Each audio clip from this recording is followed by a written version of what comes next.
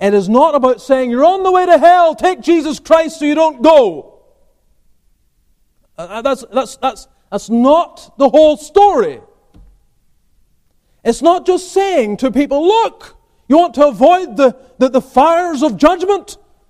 Accept Jesus into your heart.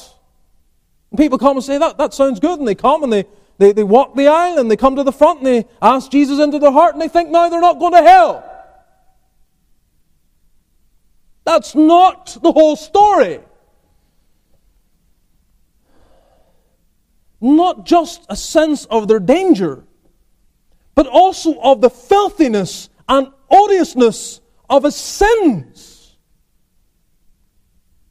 When someone is experiencing the work of the Spirit of God in repentance in the heart, it is not without the sense, the understanding, the grasp of their sin.